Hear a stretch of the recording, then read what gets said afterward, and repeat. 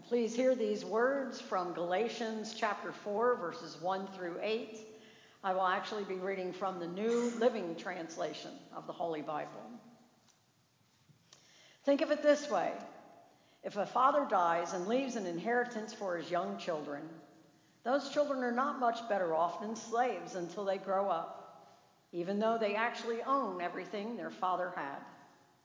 They have to obey their guardians until they reach whatever age their father set. And that's the way it was with us before Christ came. We were like children. We were slaves to the basic spiritual principles of this world. But when the right time came, God sent his Son, born of a woman, subject to the law. God sent him to buy freedom for us, who were slaves to the law, so that he could adopt us as his very own children. And because we are his children, God has sent the Spirit of his Son into our hearts, prompting us to call out, Abba, Father. Now you are no longer a slave, but God's own child. And since you are his child, God has made you his heir. Before you Gentiles knew God, you were slaves to so-called gods that do not even exist. This is the word of God for the people of God. Thanks be to God. Well, today we continue our Lenten series, Prepare the Way, celebrating Christ's victories.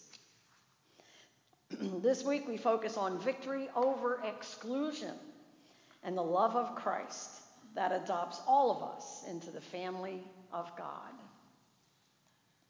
Well, when I was nearing my graduation for my nursing degree at Ball State University up in Muncie, I had my mandatory studies completed during the last semester of college.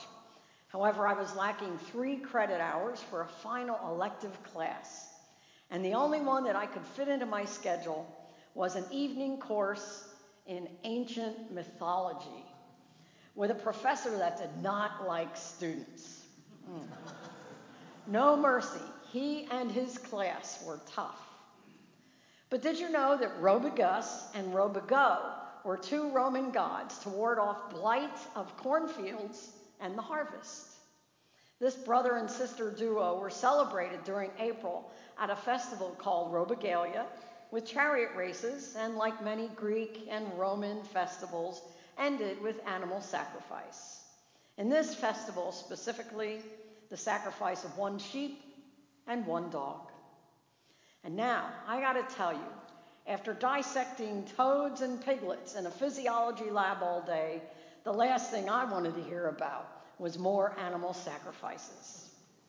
So although the professor was a great storyteller, I remember very little about the gods I never heard of or even cared about, because I subconsciously blocked it all out. Useless material, but necessary for graduation. I think the Apostle Paul may have felt the exact opposite of my mythology professor, though, when he wrote his letter to the Christians in Galatia. Paul cared very much for them and was hopeful that the Galatians were not returning to their old ways of worshiping false gods like Hermes and Zeus, as was written in verse 8. But he was much more concerned about this group falling prey to the curse of the law, meaning the Mosaic law found in the first 5 books of the Bible. We refer to these as the Pentateuch. The word Pentateuch comes from a combination of the Greek word penta, meaning 5, and tukos, which can be translated scroll. Also known as the Torah, which is the Hebrew word meaning law, and was used as instructions on how to properly worship and honor God through various commands and requirements. But what did Paul mean when he spoke of the law in the scripture we just read, and that we're no longer a slave to the law? Well, let's look at the prior chapter to help us with that. In Galatians 3:13, Paul writes that Christ redeemed us from the curse of the law by becoming a curse for us. As Christians, we must still maintain the ethical and moral commands found in the law, the commandments, But Jesus explains it even further in Luke 24, just before his ascension to heaven when he spoke to the disciples. Then he said, "When I was with you before, I told you that everything written about me in the law of Moses and the prophets and in the Psalms must be fulfilled." Then he opened their minds to understand the scriptures. And he said, "Yes, it was written long ago that the Messiah would suffer and die and rise from the dead on the third day. It was also written that this message would be proclaimed in the authority of his name to all nations, beginning in Jerusalem. There is forgiveness of sins for all who repent. You are witnesses of all these things." So Jesus fulfilled that law by dying on the cross. What do you think was meant when Jesus declared, "It is finished," before he died? Watch this. What did Jesus mean when he said, "It is finished"? Of the last sayings of Christ on the cross, none is more important or more poignant than "it is finished." Found only in the Gospel of John, the Greek word translated "it is finished" is tetelestai, an accounting term that means paid in full. When Jesus uttered these words, he was declaring the debt owed to his Father was wiped away completely and forever. Not that Jesus wiped away any debt that he owed to the Father, rather, Jesus eliminated the debt owed by mankind, the debt of sin. Just prior to his arrest by the Romans, Jesus prayed his last public prayer, asking the Father to glorify him, just as Jesus had glorified the Father on earth, having finished the work you have given me to do. The work Jesus was sent to do was to seek and save that which is lost, to provide atonement for the sins of all who would ever believe in him, and to reconcile sinful men to a holy God. All this is from God, who reconciled us to himself through Christ and gave us the ministry of reconciliation, that God was reconciling the world to himself in Christ, not counting men's sin against them, and he has committed to us the message of reconciliation. None other but God in the flesh could accomplish such a task. Also completed was the fulfillment of all Old Testament prophecies, symbols, and foreshadowings of the coming Messiah.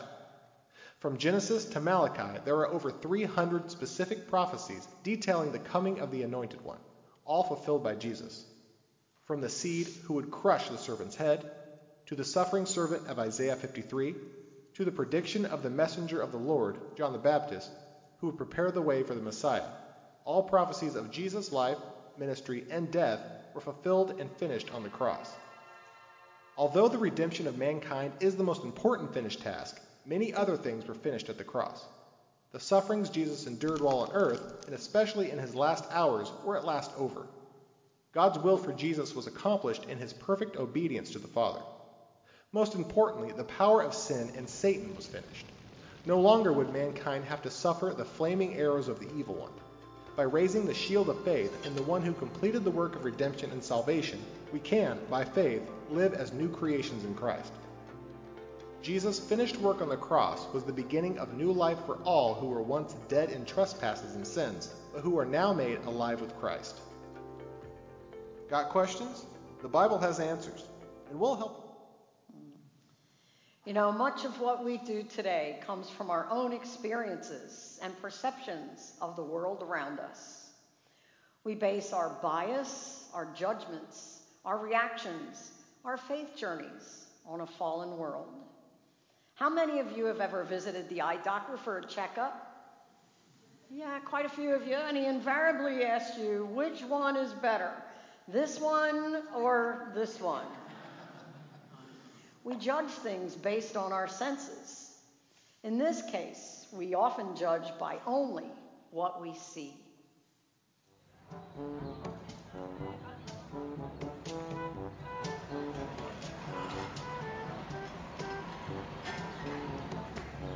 Awesome job! You know what I'm thinking? Snack time! Let's go.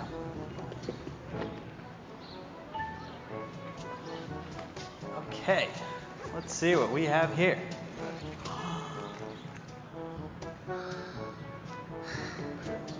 Which one do you want?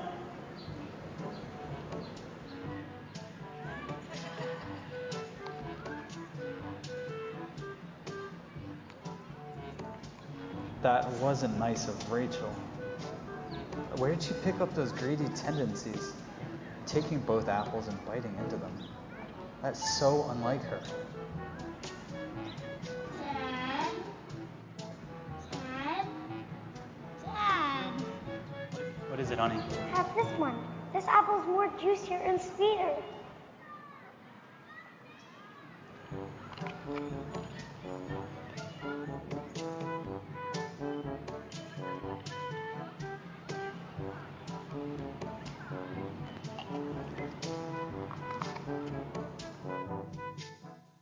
Sometimes it's so hard to tell what truth is, even if it's right in front of us.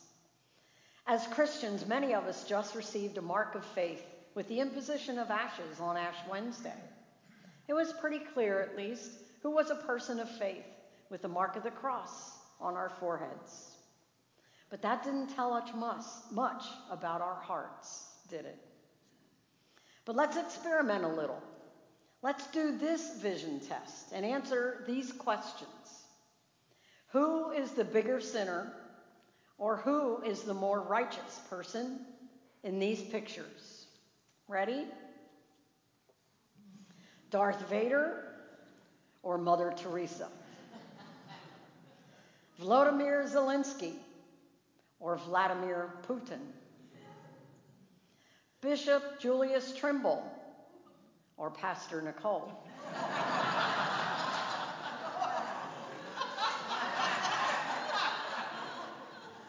The guy sitting in the third row in the choir on the right, or the lady who sings from the second row on the left? Again, who is the bigger sinner or more righteous? You or me? So how do we know what is specifically in the hearts and minds of others? Like the little girl eating the apples. Do we have a propensity to judge others based on what we do see? Or do we pause to consider what we do not see, like inside a person's mind or in their heart, like God does? So who should we exclude from salvation and heaven? Will we be standing at the pearly gates with God to tell him who should be saved and who shouldn't?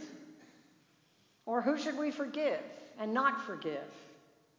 If we believe that God has forgiven our sins, then who are we not to forgive theirs? I don't know. God has been at this forgiveness thing for a very long time. I don't believe any of us are qualified to be telling God what to do or who to exclude from external life in heaven. Should we keep them away because they are less righteous or a bigger sinner than us? Speaking of exclusion, John Wesley, founder of Methodism, comes to mind. Do the names Mary Vasile, Grace Murray, Betty Kirkham, or Sophie Hopke sound familiar to you? Well, these were John Wesley's girlfriends.